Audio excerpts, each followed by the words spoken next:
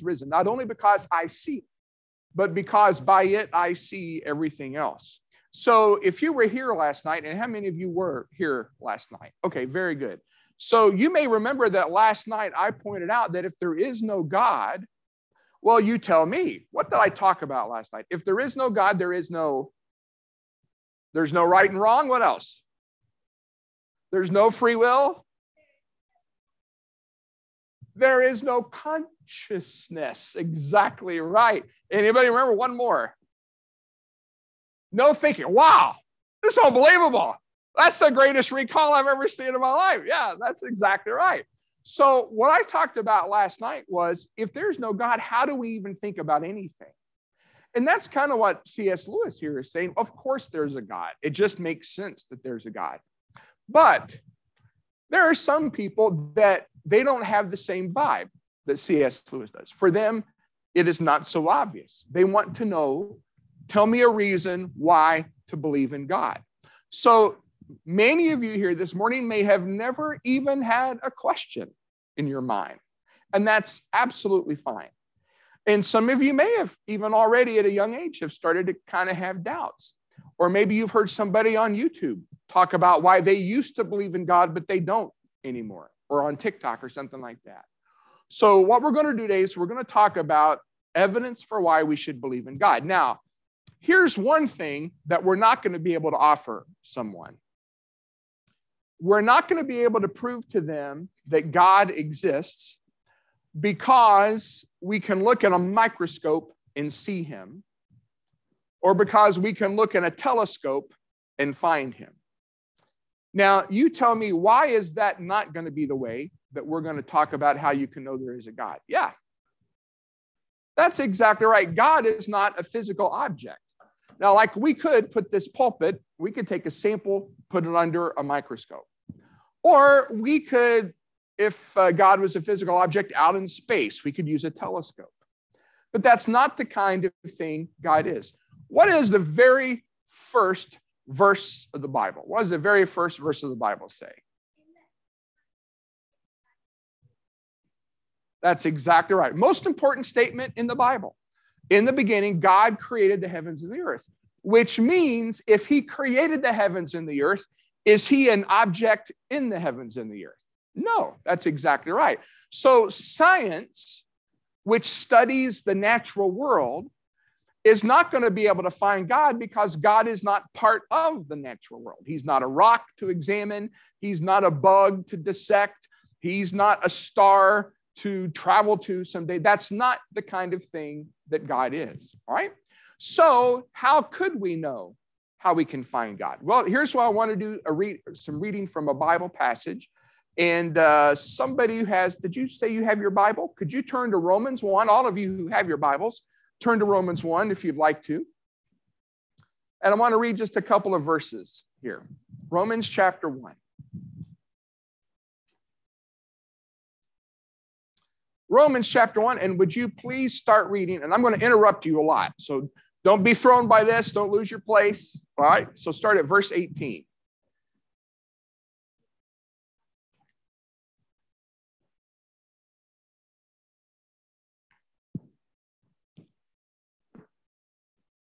Now take a good close look at that word. Instead of surpass, look at that word closely again. What is that word?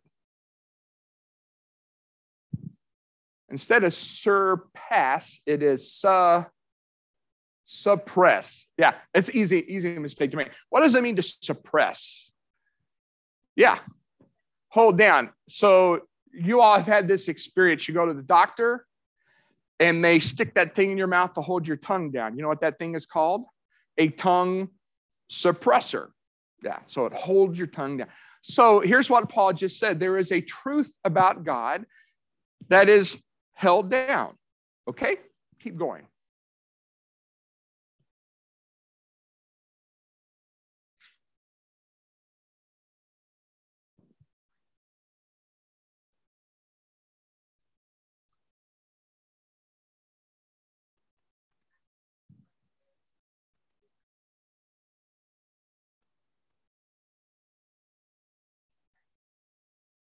Excellent. That is very good reading. And that's That was a pretty dense passage I gave you to read, so you did a great job. So let's think about what Paul just said here. He says there is a truth about God which some people hold down. They suppress it. And then he says that truth about God can be known. How did he say it can be known? Through what or in what? Yeah. Evidence of his creation in the things that are made.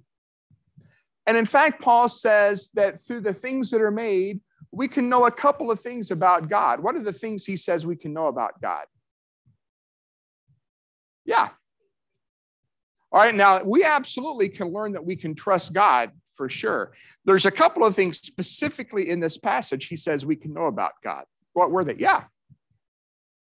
Very good. His eternal power. And then your translation, I think, said Godhood, and others may say his divine nature. So here's what Paul said. We can look at the things that have been made. We can see them. We can observe them. And then we can use our brain, because we do have the power to think, and we can use reason. And from the things that are made, we can then understand that there is a God. All right? So, you ready to try to do this together? How would we look at the things that are made, and then from that come to know that there is a God? So, here's how we're going to start this morning. I'm going to start this morning with a very special creation of God that we're going to use as our launching pad. It's going to blow your mind. It's unbelievable. What is your name? Yes. Lindsay. Lindsay, would you come up here, please?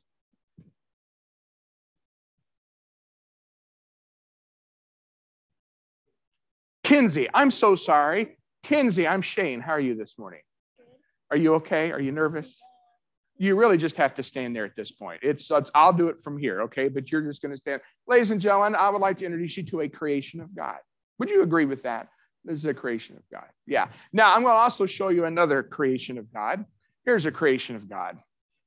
That is me, a mere 54 years ago, all right? Well, I was in my prime. It's all been downhill from there, but all right. Now, Paul says there's something we're supposed to be able to learn by looking at the things that are made. And we would all agree Kinsey is something that has been made. And we would all agree that I am something that's been made. And of course, that would be true of you guys. Now, here's the thing I want you to consider. And if you just get this point, really, we're home free. We're just home free. So, Kinsey, how old are you? 11 years old. I'm 54 years old. Why are you laughing? There's nothing funny about that. In fact, it's a painful, sad existence at this point. All right, when's your birthday? February 3rd. Mine is September 7th. All right. So then you and I have birthdays, which means that what did both of us have in common? On one certain day, February and September 7th, what happened to us? We were born. That's exactly right. Now, did you make yourself get born? No, neither did I, and neither did any of you. In fact, in order for us to be born, in order for us to come into existence, in order for you to come into existence, we needed something else. Namely, we needed a mom and a dad to meet, and then we were born. Would everybody agree with that? Very good. Kenzie, you did an excellent job. That wasn't nearly as bad. You seem less wanting to shake my hand now than before. And I mean, really, it should be good now at this point. All right, go have a seat. Get on my way. All right, so, so we would all agree then that you and I are examples of something that has been made, right? And we would also agree that in order for any of us to exist, we needed something else. We needed our moms and dads, all right? And not only that, we need something to keep on existing. What do you need to keep existing right at this very moment? Yes. Well, that's right, but that's cheating because that's where we're headed here, all right? But I absolutely agree with you. But even before that, just some basic things you need to exist. Yes. All right, you need food and water. What about you? Oxygen. Yeah, I'll go with that. Wouldn't you? Yeah. Shelter, yeah. Rest, I agree with all of those things, yeah. Say that again. Oh, very interesting, right? A soul. Coffee, I needed that this morning for sure for me to exist. Yeah. Sunlight, that's exactly right. So would you all agree that you and I are examples of something that's been made? Are we all in agreement with that? And would you also agree with me that you and I, as that which is made, we needed something to come into existence, and we need something to stay in existence? Are we all clear on that? You're home free, by the way. You're home free at this point. Now we're just gonna put some points together. So here's a pop quiz just to make sure we're all on the same page here. So here are the two questions. What did I need to come into existence? What do I need to stay in existence? We're all good with these, right? All right, so here's a pop quiz. Here's down in Florida, we have a lot of these trees. They're called a live oak. So somebody has not answered yet, tell me, in order for that tree to come into existence, what did it need? Somebody who hasn't answered yet, yeah. Say that again. A seed of some kind, yeah. What else? Yeah. It needed sunlight, yeah. Water, exactly right. You're all exactly right. Those are all things. And guess what? It needs a lot of those things to stay in existence, doesn't it? Because if we had a drought, yeah. Well, yeah, but I mean, you're just cutting to this is the kid who he looks in the back of the textbook, sees the answer key. That's exactly right. That's where we're all headed here. But we're going to work our way there bit by bit. Okay, but you're exactly right. So yeah, it needs, if there was no water, eventually this tree would die, wouldn't it? If there was no sunshine, this tree would die. So very good. So you would agree with me that here we have another thing we can see, a tree, and it's the kind of thing that needs something else to come into existence, needs something to stay in existence. Okay. Now, this is not only true of things that are alive right now, this would be true of things that have lived previously, right? Like here's a Tyrannosaurus Rex. And you would agree with me, wouldn't you, that it needed something to come into existence, right? Yeah. Mommy and daddy, Tyrannosaurus Rex. And it needed something to stay in existence, right? And if it lost those things, then it's no longer going to exist, which is what happened to it. So nothing super complicated here. We're just looking around, and this is what Paul said we're supposed to be able to do. Look around, look at the things that have been made, and then what do you know about them? And here's what you know about them. They are all examples of the kind of thing that needs something to come into existence and needs something to stay in existence. Hang on here just a second. All right, now, just to make sure we've got all the bases covered, all right, what about this right here? So the Death Star, all right, just in case, we're going to cover all our bases, including those a long time ago in a galaxy far, far away. So what did the Death Star need to come into existence? Yes. That's exactly right. People to build it. And in order to stay in existence, it needed a well-guarded thermonuclear port. Otherwise, if a 1 in a million shot went down the port, then the whole thing blows up. All right. So does everybody know what I'm talking about, by the way, with the Death Star here? Oh, no. All right. So we need to have special Bible studies for this young lady right here to show her Star Wars episodes 4, 5, and 6. Maybe 1, 2, and 3, definitely not 7, 8, and 9, but we certainly want to get 4, 5, and 6. But yeah, so then here's what I want us to just understand. There are really only two options. Whatever it is that exists, you would agree with me, either the options are either it needs something else to exist or it needs nothing else to exist. I mean, those are the only two logical options. You follow me? And as we looked around at the things that Paul says we can look at, the visible things, created things, things that are made, what we noticed is those things all have two things in common. They need something else to come into existence, your mom and dad, and they need something to stay in existence, sun, water, rest, donuts, whatever it is that helps you to stay into existence. We all good so far? No fancy tricks here. We're all good, right? When I teach at school, I do what I call the eyeball test, where I have to look into everybody's eyes and make sure the light is on. So we're all good here, right? Okay, I think we're mostly good here this morning. All right. Now then, here's what I want you to do. And if you have something to draw with, I want you to, we're going to draw something on the back of your sheet. On one side of it, I want you to draw a box. And here's what we're going to label this box. This box is the box of everything that exists.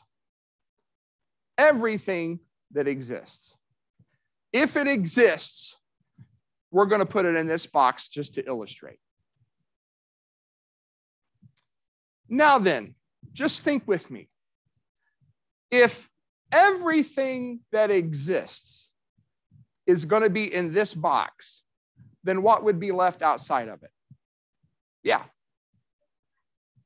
That's right, things that don't exist. And what do you call that which doesn't exist? It is nothing. Nothing. All right? So everybody see that? Whatever exists, we're going to put in this box. We're going to call it everything that exists. Whatever it is.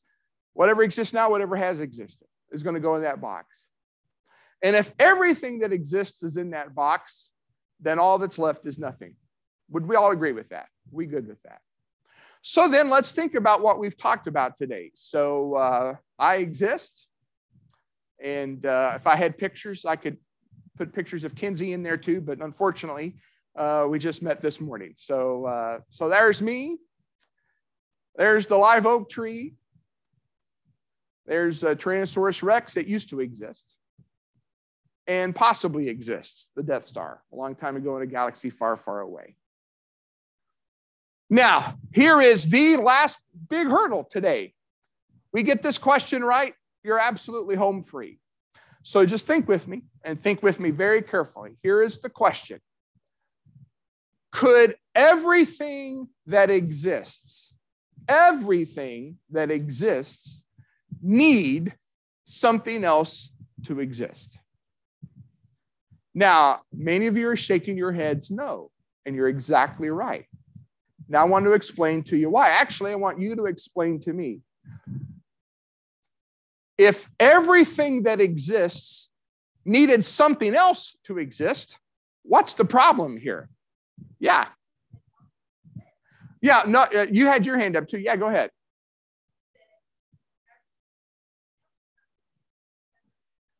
That's exactly right. So look, if everything needs something else, here's the question. Outside of the box of everything, is there anything else? That's exactly right. There's nothing. And so that is the reason you have answered correctly this morning. There is no something else. Because we said everything that exists, we've put it in the box. So then here's what that means. Within this box of everything that exists, there must be something that needs nothing else to exist. So that wouldn't be me, right? Because I need something else to exist.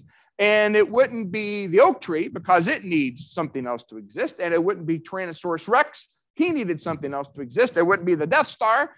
It needed something else. So there must be something in this box that needs nothing else to exist. Yes. That is exactly right. And this would be what we call God. Okay? So let me show you a passage in the Bible that kind of spells this out for us. Who was another person that had a Bible with him this morning? All right. Would you please turn to Acts chapter 17? All of you who have your Bibles, please certainly turn there.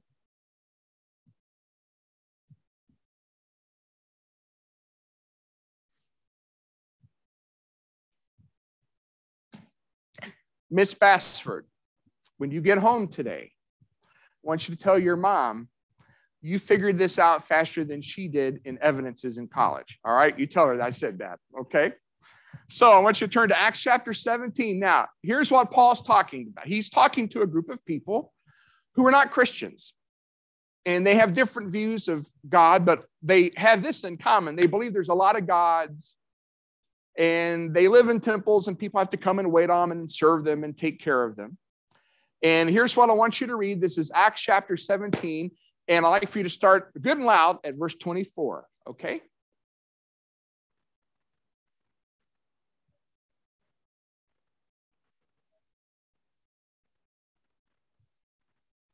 Keep going.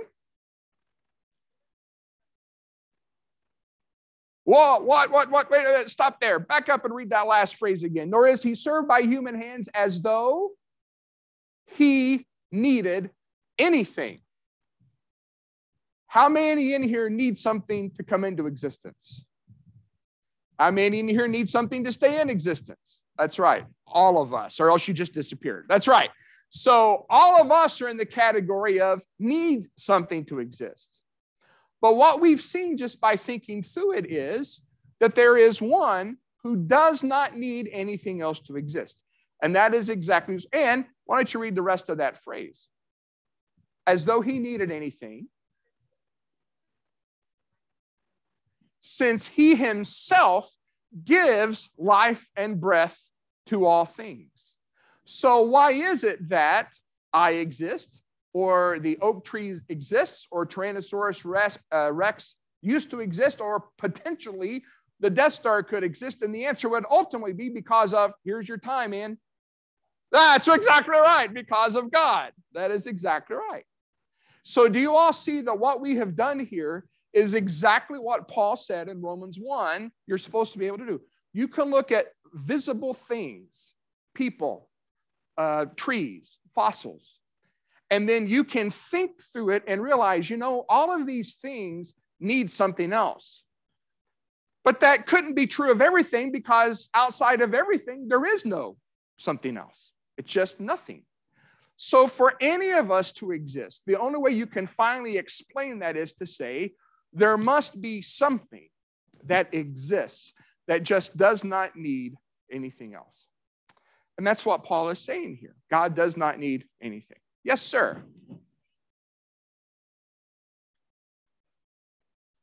Unlimited power. Sorry, there's another star. That's my favorite character, is Emperor Palpatine. So I got really excited there at that moment. That's right. Very good. Unlimited power. So then, here's what we're going to do. Somebody's going to say, well, but just wait a minute here, Shane. I can agree there is something that needs nothing else to exist. But why would you call it God? So we're going to say, fine. Let's just think through this here. So let's think about the characteristics of something that doesn't need something else to come into existence. So as I said a moment ago, my birthday, September 7th, 1967. That's when I came into existence. And my dear friend Kinsey, my best buddy now, hers was February 3rd, right? And it was 11 years ago, so that would be 2011, right? Is my math? I'm not very good at math here. All right. So here's the thing we can say. If you're the sort of thing that needs something else to come into existence, which is all of us, then you have a beginning, and you've only been around a certain amount of time. So my friend Kenzie's 11. Any of y'all younger than 11 here this morning? That's amazing. And you guys are so sharp, and you're staying with it here. And that's just really incredible. I can't even begin to tell you how impressed I am with that. And some of us are quite a bit older, 54. And some, let's not point any fingers. I mean, they're so old we can hardly even, it's like they were played with Tyrannosaurus Rex when they were little kids, I mean, so there's some who are older. But here is the thing, no matter how old you are or how young you are, we all had a beginning, and we only have a certain amount of time. Whereas if something doesn't need anything else to exist, it just exists, then it's going to be the kind of thing that doesn't come into existence and it doesn't go out of existence. Now, can anybody think of a word to describe something that doesn't come into existence, doesn't go out of existence, just always exists? So what would be a good term for that? That's right. And what would be this quality of God? Yes. Eternal. I think that is exactly right. So God is eternal, or excuse me, that which does not need anything else to exist would be eternal, always existing. So I want to ask you to turn here, but you remember this story in Exodus chapter 3? God appears to Moses. How does he appear to him? In what form? Yeah. The burning bush. That's exactly right. And he says, I want you to go and tell Pharaoh, let my people go. And Moses says, who am I supposed to say is saying to you, let my people go? And do you remember what is the name that God gives to him. The special name, yes. I am. That's it. I am. As opposed to, I used to not be, but now I am. Or I am now, but someday I won't be. Just simply, I am. And that is the way that God describes himself to us to show us that he is eternal. You with me so far? So we've said that there's something that doesn't need anything else to exist. Fine. What would its qualities be? Well, number one, it would be eternal. All right. Here's point number two. This may sound like I'm treating you like you're smaller children that you are. Trust me. I get toys still to this day for Christmas, and I love them all. All right. So when I ask you this question, please understand there's nothing.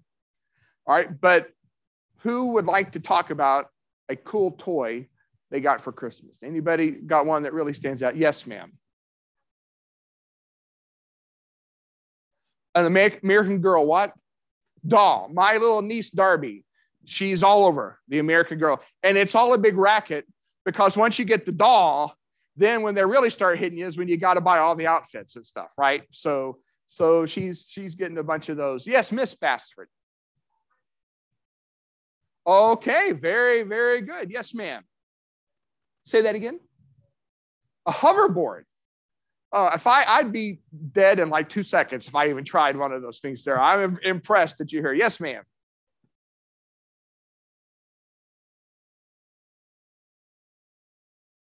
Oh, very nice. Very nice. Very good. Yes, sir. Oh, very nice. Very nice. Yes, sir. Now, you better not say God. I mean, that's been the answer to every question this morning. Right? So, yes, what is your question? A toothbrush. That is the saddest Christmas story I've ever heard in my life. Yes.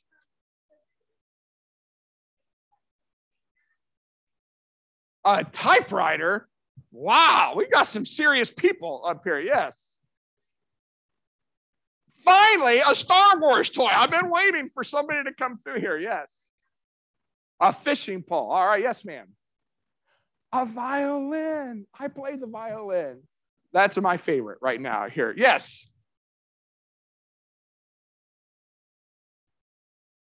You play the clarinet. That's okay. Not as cool as a violin. No, that's great. Very good. Yes, sir.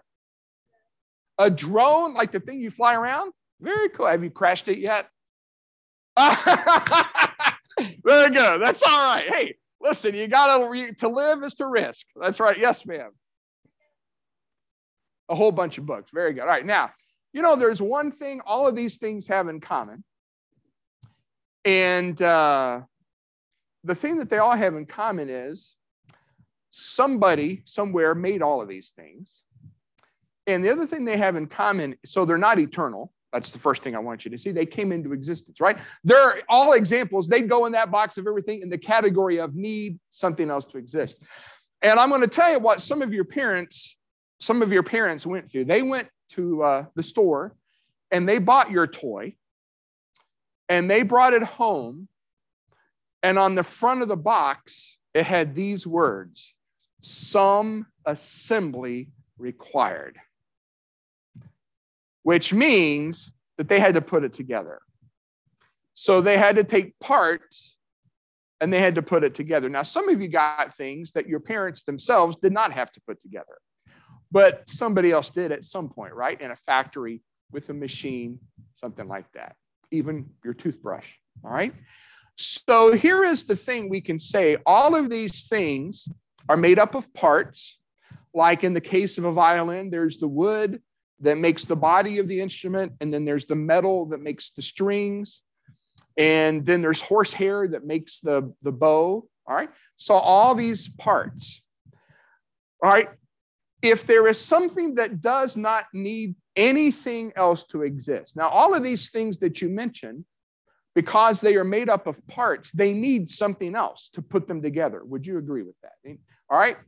If there is something that doesn't need anything else, then is it made up of parts that have to be put together? No. And the fancy word for that is immaterial, which just means not made up of parts. Not made up of parts. So whatever it is that does not need anything else to exist would be eternal, and it would be the kind of thing that is not made up of parts. Now, let me show you a story. I think it's kind of funny, but I think a lot of things are funny. You may not find it particularly amusing at all, and that's just okay. But if you have your Bible, turn over to the book of Acts, to Acts chapter 19.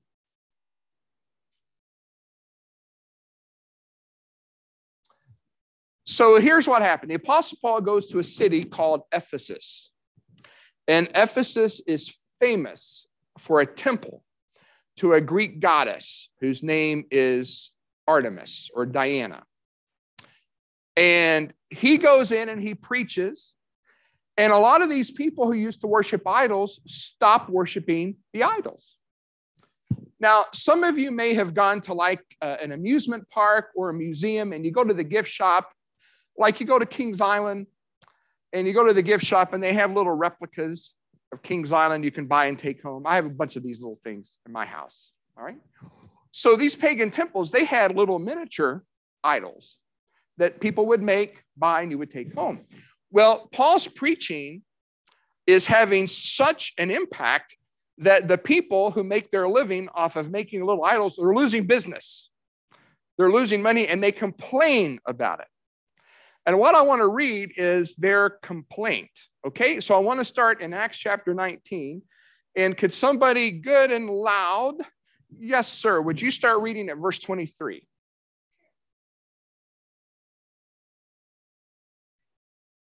You read, I'll interrupt you, so you hold your place and don't let me throw you off.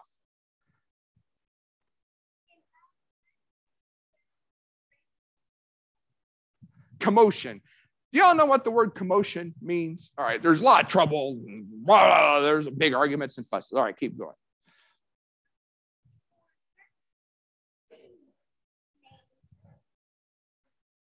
Very good. Demetrius, very good. Excellent.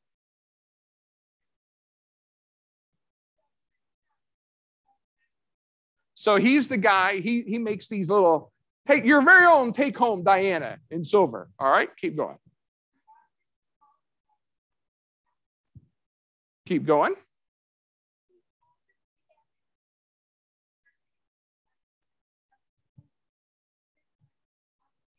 Very good.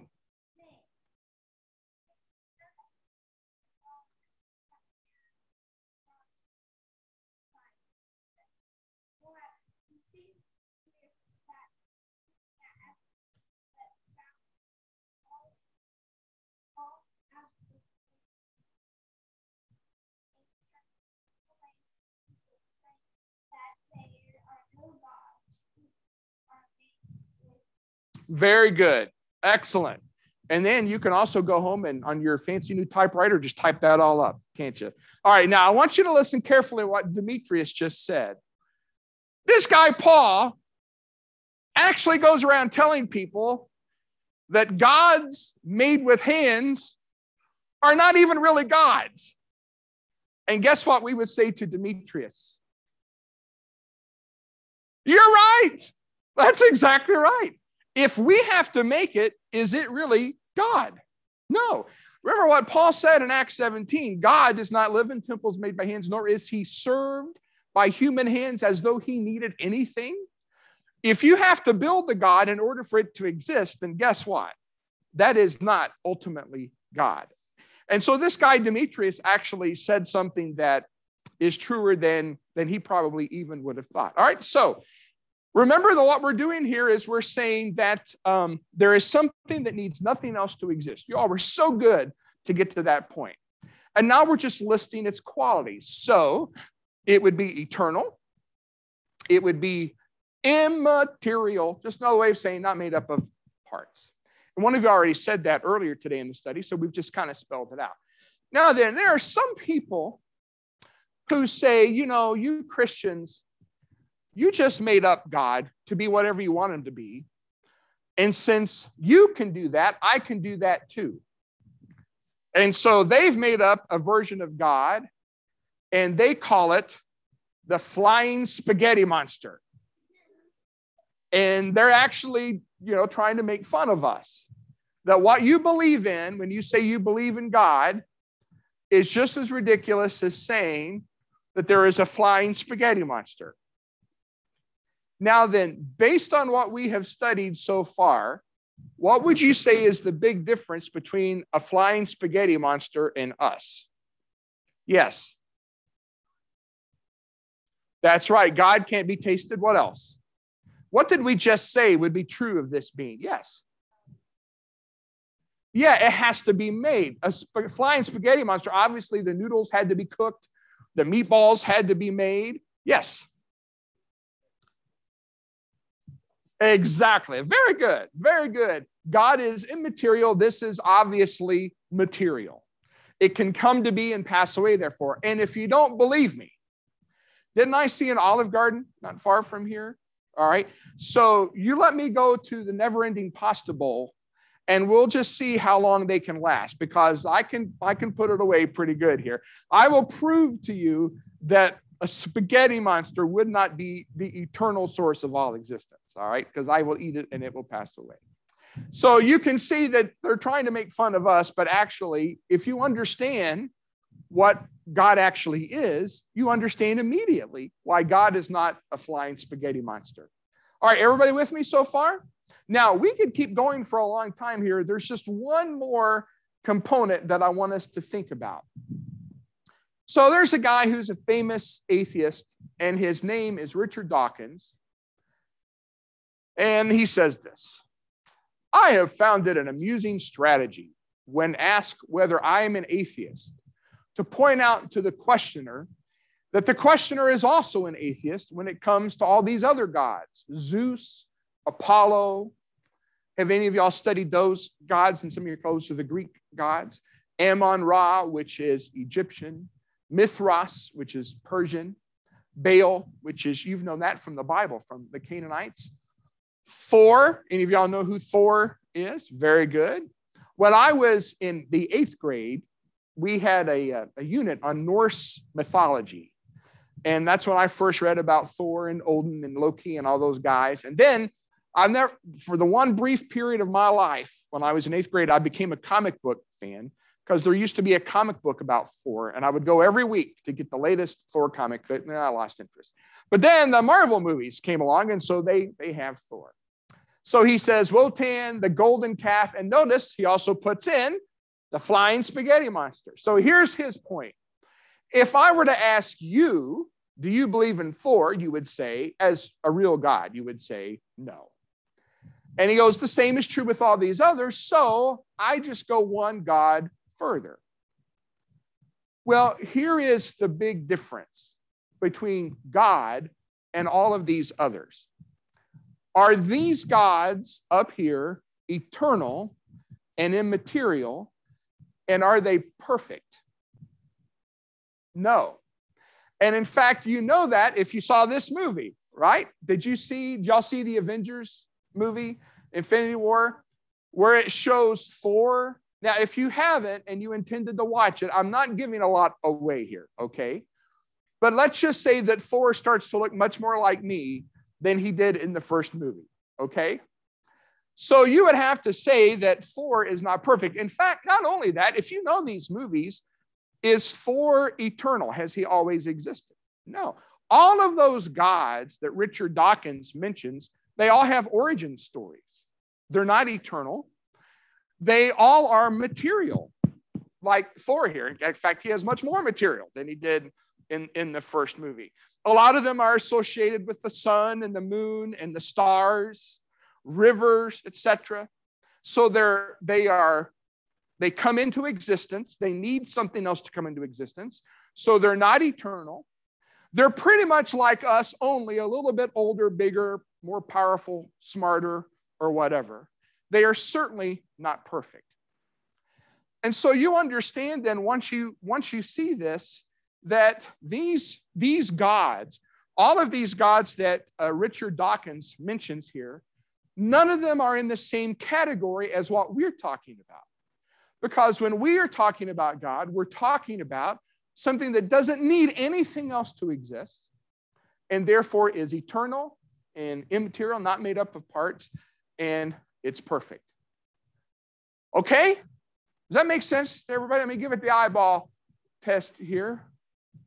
Okay, very good. All right. Hey, I told them for this class, if we're going to make it fourth graders to college, then I need just the cream of the crop. I have to have the very best to do what we're going to do today. They assured me, and sure enough, they did. I mean, look at this.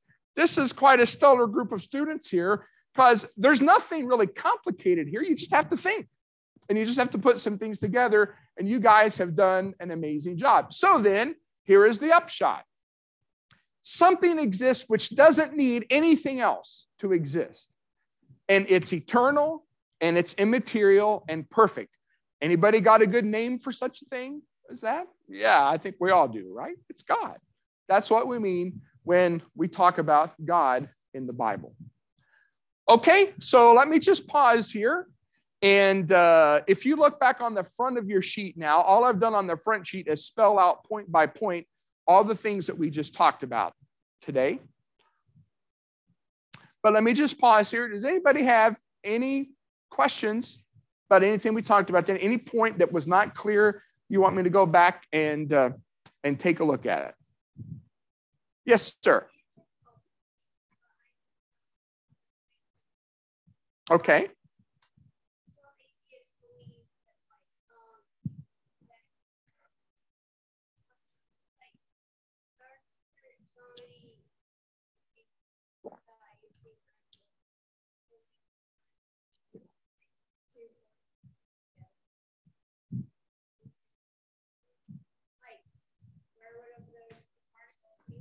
That is exactly right. Did everybody hear his comment? He said he knew a friend who was an atheist who said, well, two particles smashed together and that's where the earth came from. But then he said, but then where did the particles come from? That is exactly the right answer. So here is the thing you should understand. Science works at trying to show us how one sort of thing that is dependent and limited and material can maybe produce another thing that is dependent, limited, material.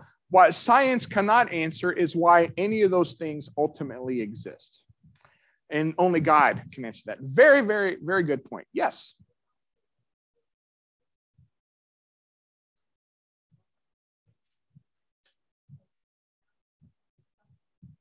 Yeah, that only is destruction rather than creation. Very good. Yes, sir.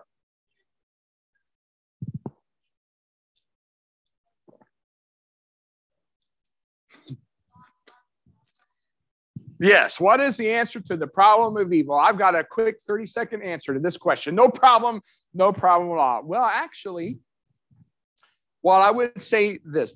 I'm really glad just because I brought it up last night at sort of the end of the lesson. And then that was unfair because it was like I brought this issue up but didn't really address it. So first of all, let me remind you of the point that I made last night. You cannot argue that God does not exist because there is really evil and suffering if you can't even explain what evil is and what suffering is. So do you remember last night we talked about, you all did such a great job this morning. If there is no right and wrong, is there any such thing as evil? No. And if you don't have consciousness, do you even have suffering? No. So that's the first thing I would say is those words only make sense in a worldview where there is a God. But here is the other answer. If you all have your Bibles, look at the end of the book of Genesis. Go to Genesis chapter 50. And this is the story. It's the end of the story of Joseph. And you remember the story of Joseph. His brothers were jealous of him. They hated him. They thought about killing him, but they end up selling him into slavery. And then through many twists and turns, he becomes a member of Pharaoh's court. And the brothers eventually come back. They need food. And you all know the story here. Okay. At the end of the book, Jacob, their father, dies, and the brothers are worried that now that their father is gone, Joseph may do something bad to them to get revenge for all the terrible things that he did. And so they come to Joseph and say, hey, our father wanted you to be good to us, be nice to us. And here's what Joseph says. He says to them, don't worry. You have nothing to worry about. And who hasn't read yet this morning? Raise your hand if you haven't read. Would you read Genesis chapter 50 in verse 20?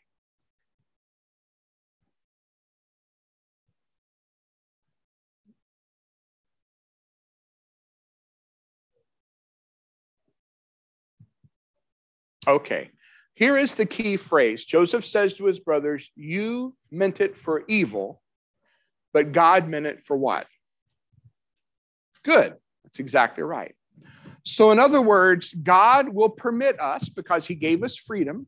Remember, that's one of the things we talked about last night. Atheists don't believe we have free will, but we believe we do have free will.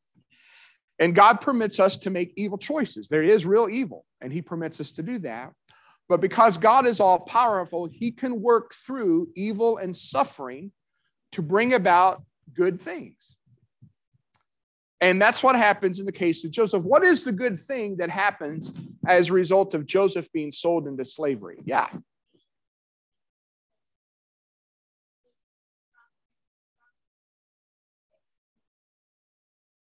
That's exactly right. Nations are saved. His family is saved, but nations are saved from famine because he's there. Yeah.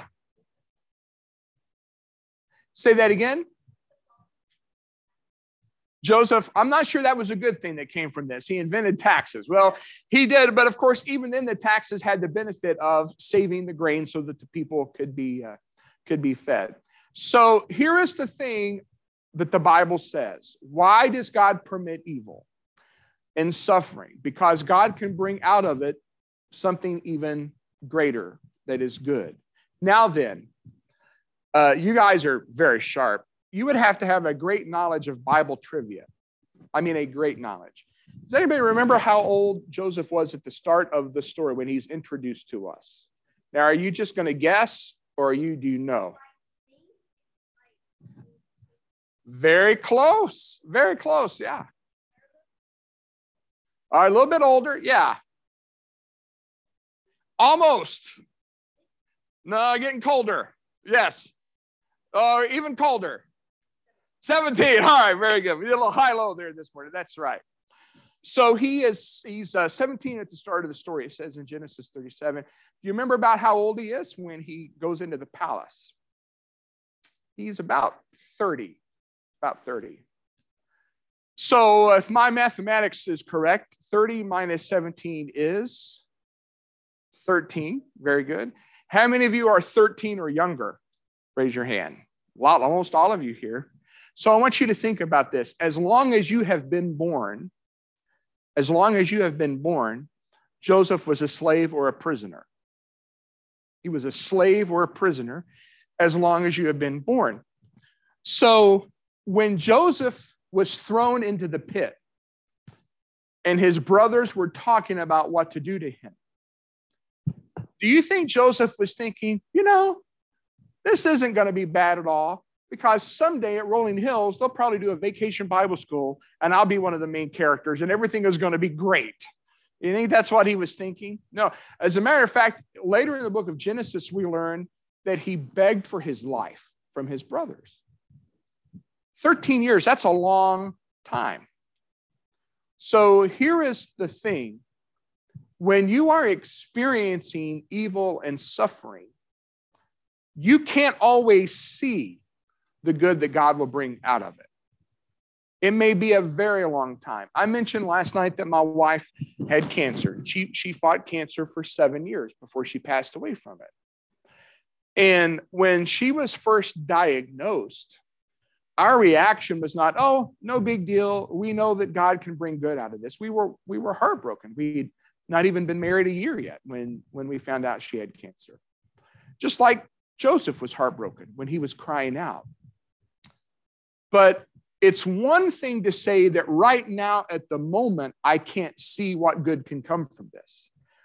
But it's another thing to say it's impossible that good can come from this. As it turned out in Joseph's life, it took a very long time, longer than many of you have been around. But God did bring something good out. Christy and I, when we would look back on our experience, even before she died, we could clearly see some good things that God brought out of it. And quite frankly, that we could not even think could have happened had it not taken place. And it may be that in your life here and now, you'll never fully grasp what the reason is, but that doesn't mean there isn't one. Just like all those years Joseph was a slave or a prisoner and did not know what was going on and why, it didn't mean there wasn't a reason for it. So the answer is God can bring out a greater good from our evil and suffering. But that doesn't mean it's easy, and it doesn't mean your heart won't break, and it doesn't mean you won't cry. It just means that because we believe that God is eternal and perfect and all-powerful and doesn't need anything, he has the power to bring good out of evil and suffering. And that's the answer, I think, to your question. That was a great question. Very good. Man, you guys are top notch. I gotta go home and brag on you guys. Some of our kids, well, I'll just stop there. But I mean, you guys are just great. All right, it's almost 10 o'clock, but so we've got like almost an hour. I mean, more than an hour before next time. So I'm very happy to keep asking questions. If anybody else has any other question, either about the lesson today or some other thing that's been on your mind that maybe it's kind of troubled you in your faith, or I will tell you one thing that I thought was very interesting when you said you were talking to a friend who is an atheist. Is he about your age? And how old are you? Yeah. I'm just going to tell you, when I was 10 years old, I didn't know any atheists. Certainly none of my friends. The world is very different for you guys than it was for me. And I hate it in many ways. I hate that you all have to experience and deal with the things that you have to that I never did. But it makes it more important than ever for us to be able to come together then and do what we're doing this morning. Yes, sir.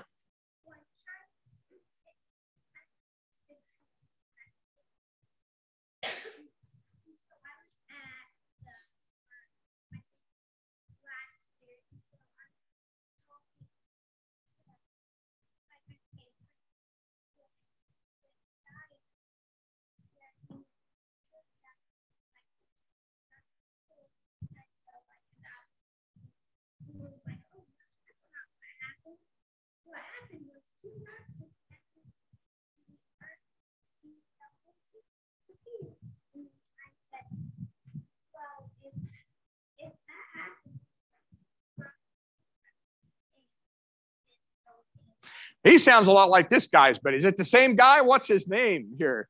Because that's a very similar story. But you ask exactly the right question. Where did the rocks come from? Yeah.